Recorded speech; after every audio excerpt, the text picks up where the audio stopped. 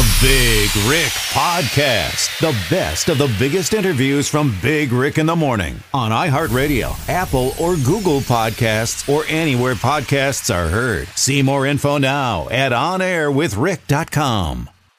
Good morning. All right, Congressman James Comer with our State of the State segment. Sir, I think it's been about 6 months since I've talked to you. It's been that long, and so much has changed in that 6 months, including this coronavirus stuff. Can you tell us what's being done on Capitol Hill right now to combat this? I know there was a lot of things that were passed last night in the Senate. Well, we've passed two coronavirus bills so far. The first one was an $8 billion bill to focus on getting testing kits and the needed supplies to combat it in case it became widespread. The second bill, which the president signed last night and the House passed last Saturday morning, provided relief for workers that are going to have to be off their jobs for a couple of weeks. It provided access for small businesses to be able to tap into SBA loans and things like that. Now, the president, Treasury Secretary Mnuchin, and Senator McConnell are talking about a third bill, which would be a massive $1 trillion stimulus bill. So you're very correct that the world has changed in not just the last 6 months, but the last 4 weeks. Yeah, the joke around the building is 2020 is just not being kind to us at all. It's like, can we rewind and go back to maybe 2019, which we thought was a bad year too, but it's definitely a totally different world than it was 2 weeks ago. It is. It's pretty frustrating because I think if you look at I came in with Donald Trump in the first 3.5 years, we focused on the economy. We tried to roll back regulations. We reduced taxes. We've done a lot of things that we felt like would keep the economy strong and maybe even stronger. But so many things that nobody could have foreseen popped up. The trade war with China popped up, and that was a huge drag on the economy, especially manufacturing. And then this coronavirus just out of nowhere has the potential to absolutely devastate the economy. You cannot shut the American economy down for 2, 3, 4 weeks and expect anything less than just devastation. And I'm afraid that's what's happening. I just hope that we can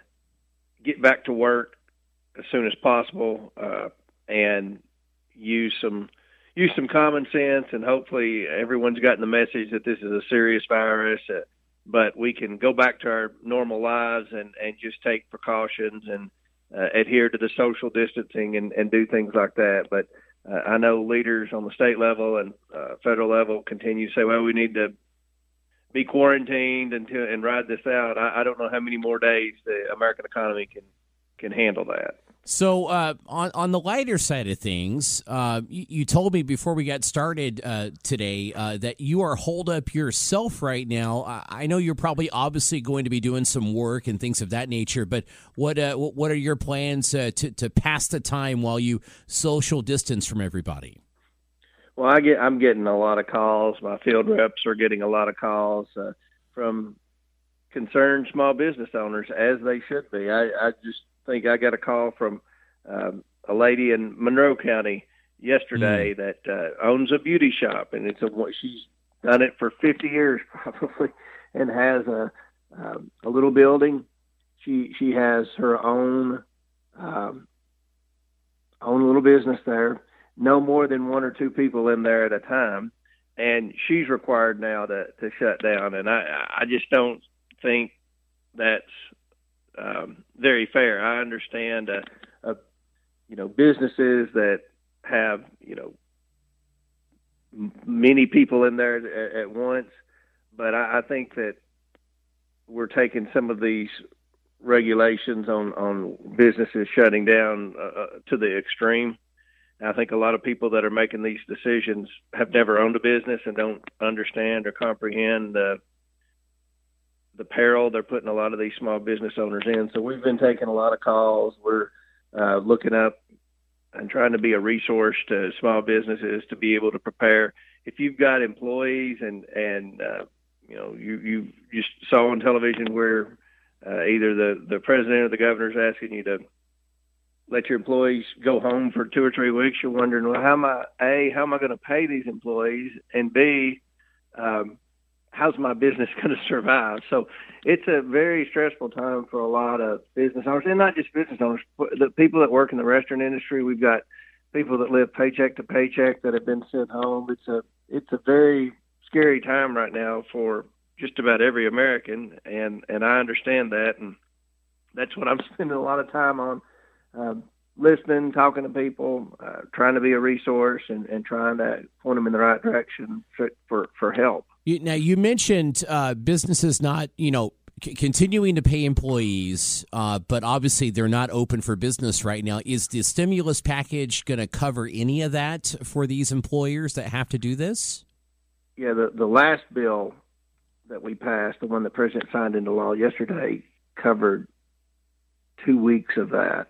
Okay. For most businesses. And, of course, you always get calls from people that are concerned they don't apply, they don't fall into that category, and there's still a little uncertainty about that. So the third bill that Mnuchin is kind of taking the lead on, the Treasury Secretary, will make sure that every business falls into that category. But I watched the press conference yesterday, just like everyone else, the presidential press conference, and the director of CDC, he's very knowledgeable. I've had 4 or 5 briefings with him. He's testified to my oversight committee at least twice in the last 3 weeks, and he's his heart's in the right place. He's doing everything he can to protect people, but we have to recognize that people can't go without work. Businesses can't go without doing business, and it's just a situation where if you start trying to come up with legislation and money to compensate everybody for an extended period of time, it becomes more than you can bear. I mean, it's just a real unusual, extraordinary time in American history, and certainly something that no one could have foreseen 3 months ago. Yeah. Governor Andy Beshear, 100 days in office as of yesterday. And he has been leading the charge with the closing of businesses, the social distancing, and Kentucky nationally has kind of been recognized as a very aggressive state in fighting coronavirus. What are your thoughts on the steps the governor is taking? I mean, you've kind of touched on it already, but what's your overall opinion of how things are being handled right now? Well, I'll say this: Beshear looks mature and gubernatorial standing up there. I don't know that the last governor would have treated it with the level of seriousness that it mm-hmm. required. So I'll give Beshear credit for that. But I do think there are some businesses that have been forced to shut down that probably weren't necessary. And I'm not taking away from the seriousness of this issue. I have had mm-hmm. Briefings. Classified briefings on this that would make the hair on your neck stand up on the worst case scenarios of this outbreak. But I think that Beshear's done a great job instilling upon everyone the seriousness of the issue. He was taking it serious when there were, conservative commentators saying it was a hoax, when the last governor made a tweet implying it was a hoax and all that. Yeah. It's not a hoax. But we have to. We can't just shut down everything. I mean, we have to still produce in this economy. People still have to go to work and get a paycheck, and I think that we've got to keep that in mind as we move forward. Now, a 1 week, even possibly a 2 week shutdown is could very well be warranted. But beyond that, we have to be mindful that the federal government cannot pay everyone for months at a time to not work, and our economy may never recover if we completely turn the switch off. So I think that we have to be mindful and be looking at every potential scenario where people can still work. So, but I do give him credit. He looks mature. He's done very well in the press conferences, and he's made everyone realize that this is a serious scenario we're dealing with here. So the Child Nutrition Response Act was signed into law. I believe maybe that was yesterday. Can you tell us more about that? Yeah, I'm real excited about that. That's probably one of the most significant things I've accomplished since I've been in Congress for the last 3 years. I filed legislation 2 weeks ago when it became apparent that the schools were going to shut down. And being from a rural area, growing up in public schools, my kids go to public schools, I understand that there are a lot of children in Kentucky, and for that matter all across America, that the only warm meal they get, unfortunately, is during school. And most kids eat breakfast and lunch at school. So I knew if school shut down abruptly for an extended period of time, and the parents are still having to work, or many times you have broken homes, or you have children that parents, for whatever reason, don't have food for them to eat at home, we should be able to allow the schools to continue to offer the school meal. And obviously that takes money. It takes legislation to grant a waiver to the schools to continue to do that. But I know all the food service directors. I worked with them when I was Commissioner of Agriculture, and it's something they wanted to do in Kentucky. I worked with Representative Bonamucci from Oregon, and she said Oregon's the same way. So we filed legislation to allow the school breakfast and lunches to continue through the coronavirus school shutdown, and that passed. The president signed that into law last night. And I've seen reports in Cumberland County and Monroe County. The superintendents have been posting how many students have been coming to take advantage of the food. Many school districts around the state, or the school bus drivers are delivering meals to needy children and things like that. So I think that's been a huge success, and that's something that was badly needed that I think will benefit a whole lot more Kentuckians than what many people may realize. Well, congratulations on passing that legislation. I mean, you've gotten praise from a lot of school systems in the state in response to this.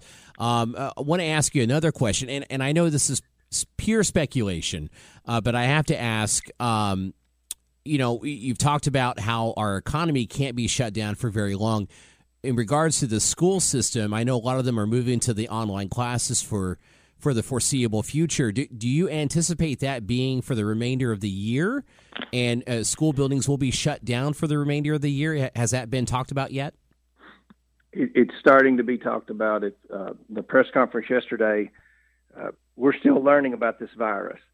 And, the countries where it's worse, in China and Italy, for example, China, they've never been forthcoming with this coronavirus from day one.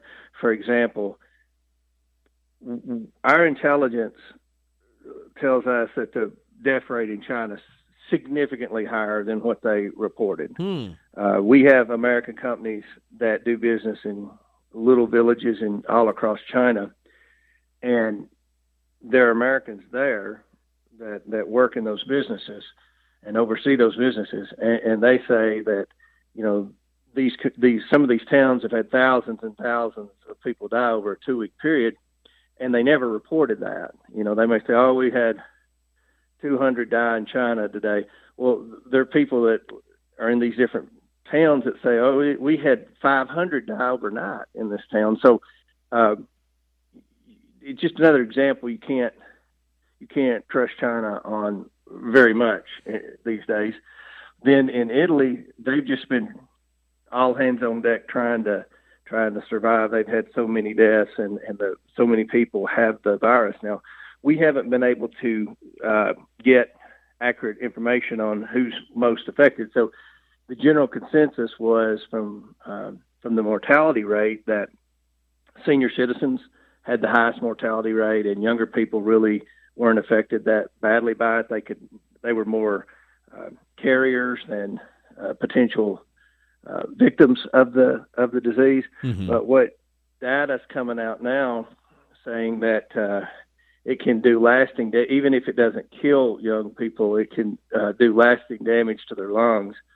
And that's really changed the dynamics of when school may open back up again. So it's, we're obviously going to do what's best for children's safety. That's, I'd say it's a more likely scenario today than it was yesterday that school doesn't open back up at all until the end of the school year. I hope that's not right, but we're going to do everything we can to protect the children. And I know that the Center for Disease Control is doing everything they can. Anytime there's someone that tests positive, they're trying to collect data to figure out obviously who's most at risk, and everyone's mindful of the fact that we need to get these kids back in school as soon as possible, but we don't want to do anything to put their lives in danger. Yeah. Congressman James Comer on the hotline with me. You mentioned that China has not been very forthcoming with their numbers and their data. The president has been catching some flack, and I know you work closely with President Trump about calling it a Chinese virus. Some have called it racist. What are your thoughts on the way he's presenting this to the American public right now? Well, it started in China. And as far as I'm concerned, he's right to call it the Chinese coronavirus. I will tell you, we're all frustrated with China. I mean, first of all, they've never been forthcoming about the number of deaths they've had in this country, in their country. Number two, as we realize that we probably could run short on hospital gowns, masks, protective gear for the first responders and for your medical professionals, it became clear that all of these supplies, or the majority of these supplies, are made in China. That's very frustrating for me to learn. I don't guess I should have been surprised. But then some of the vaccines and some of the testing kits are only made in China. And we've been fighting China for 2 years now in a trade war just to try to put American workers on a level playing field. But we need to completely bypass China when it comes to necessary medical equipment and necessary medicines.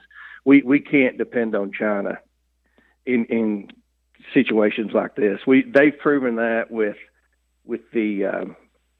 how the coronavirus information has been shared with us. So we have to use this as an opportunity to immediately pivot and have these products made in the United States. And we need to have a strategic reserve of gowns and caps and things like that, because hospitals are like most businesses now.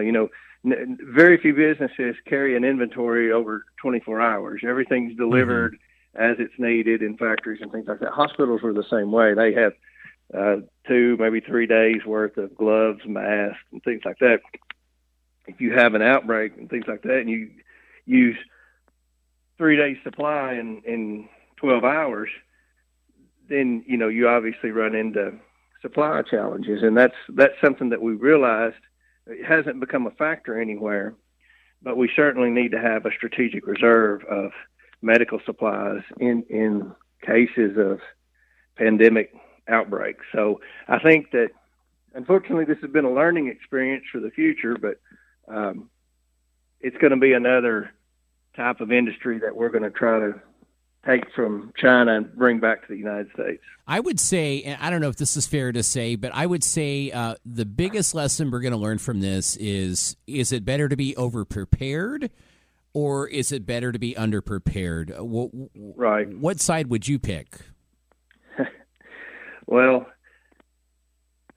Again, I understand how serious this coronavirus is, and I'm not taking it lightly. I'll put it like that. But at the same time, we can't just expect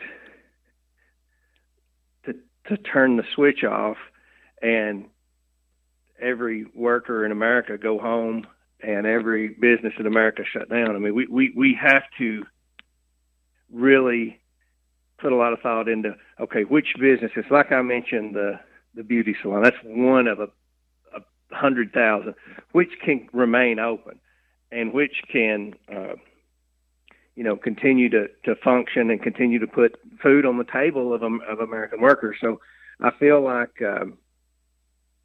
this will be a learning experience. I strongly support the social distancing.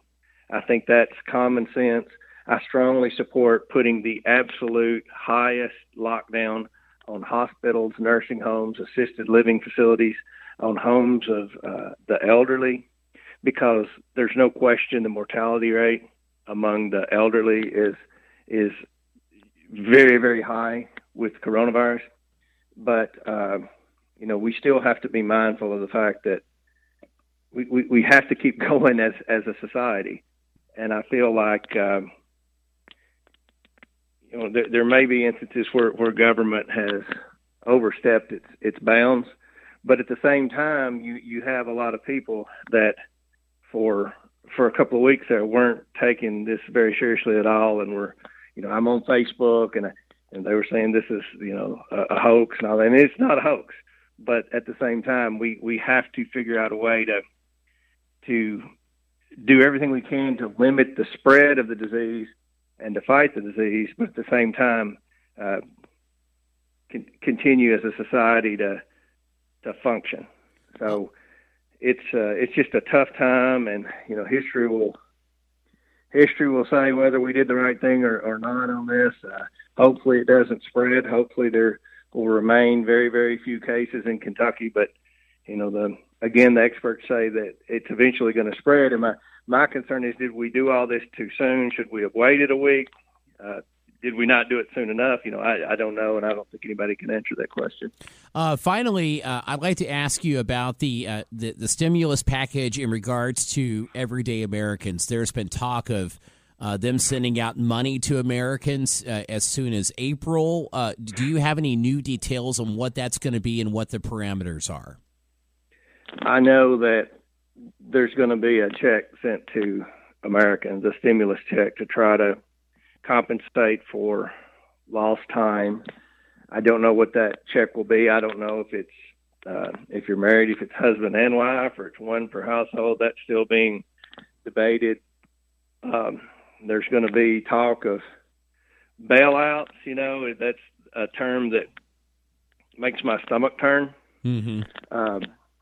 But as someone who flies a lot, I can tell you Saturday when I flew home from Washington, I changed planes in Atlanta. And if you've ever changed planes in Atlanta, it's a miserable experience. Yes. You always land in one terminal, and you have your connector flights, and the terminal a mile down the path.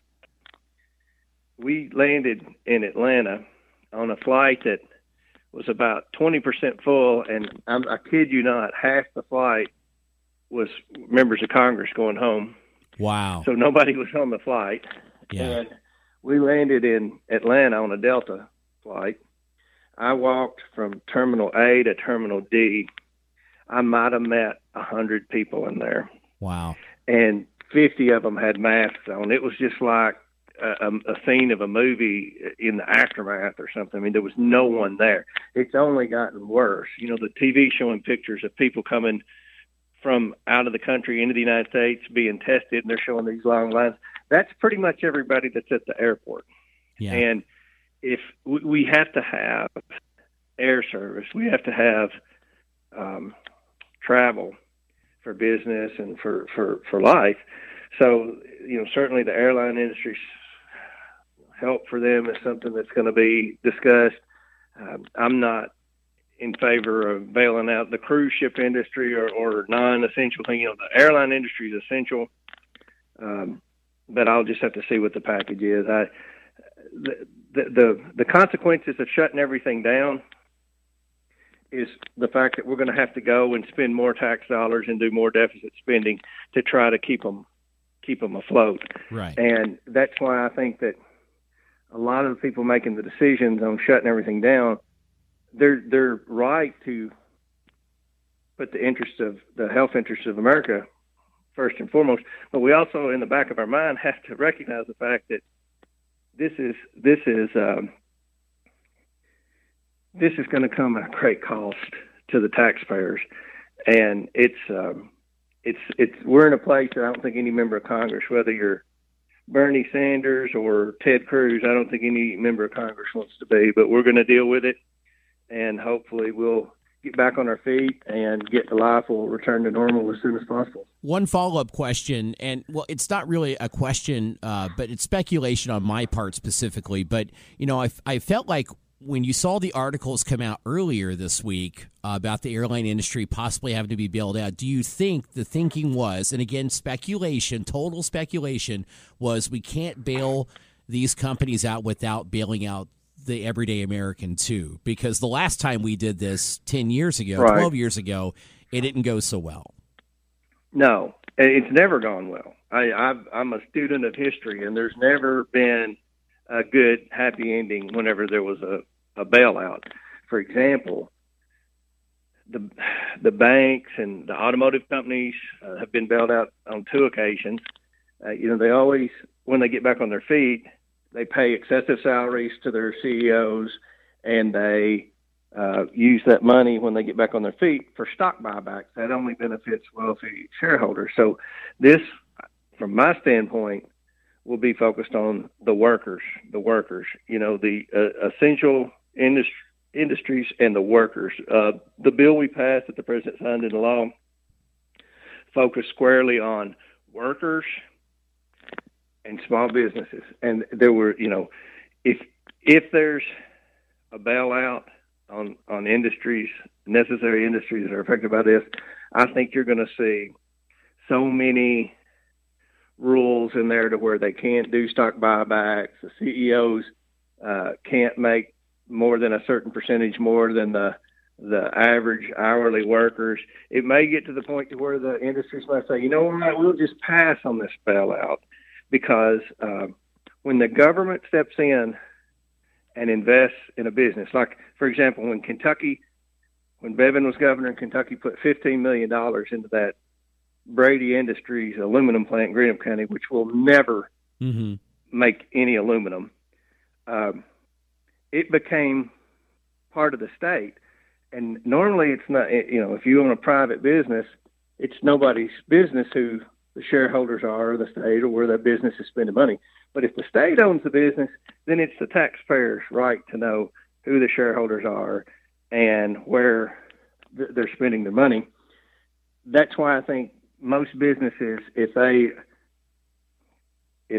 have rules to where they're required for transparency, they can't overpay their top executives, I think a lot of those businesses will be, you know what, if we can make it without this bailout, we're just going to do it. And that's what I'm going to push for, is to make sure that if there's any company that receives assistance, major corporation, major publicly traded company, then they're going to have to be very transparent and very accountable, and they're not going to be able to do what's been done in the past, to where the CEOs get rich and the average everyday worker, takes it on the chin. So yeah, a lot of those businesses may not want to have to go through all that. Yeah, and again, hopefully they won't. That's pure speculation on my part. No, you're right. But that's the feeling I got. It's just intuition. Like, man, this is not going to go well if they don't help everyday Americans. Because I remember commenting myself, like, well, when they're going to bail me out,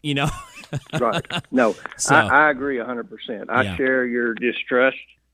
I've studied history like you have, and these never end well for A, the taxpayer, and B, the average worker. Okay. Congressman James Comer on our hotline right now. I know we've gone a little longer than we normally do. We're right at 30 minutes right now. I know you've got to get busy working for South Central Kentucky and your district. But I want to thank you for taking the time to talk with us today. We really appreciate you giving us some insight. And quite frankly, I felt like you've been very candid and honest about what's going on, and we really appreciate that. Well, thank you for having me on the show, Rick. All right, we'll talk to you at some point again soon. Congressman James Comer, have yourself a good day. Stay safe, and God bless. You too. Thank you. Thanks for listening to the Big Rick Podcast. Remember to subscribe on iHeartRadio, Apple, or Google Podcasts, or anywhere podcasts are heard. See exclusive video interviews and content now with the Big Rick in the Morning YouTube channel. Subscribe now at onairwithrick.com.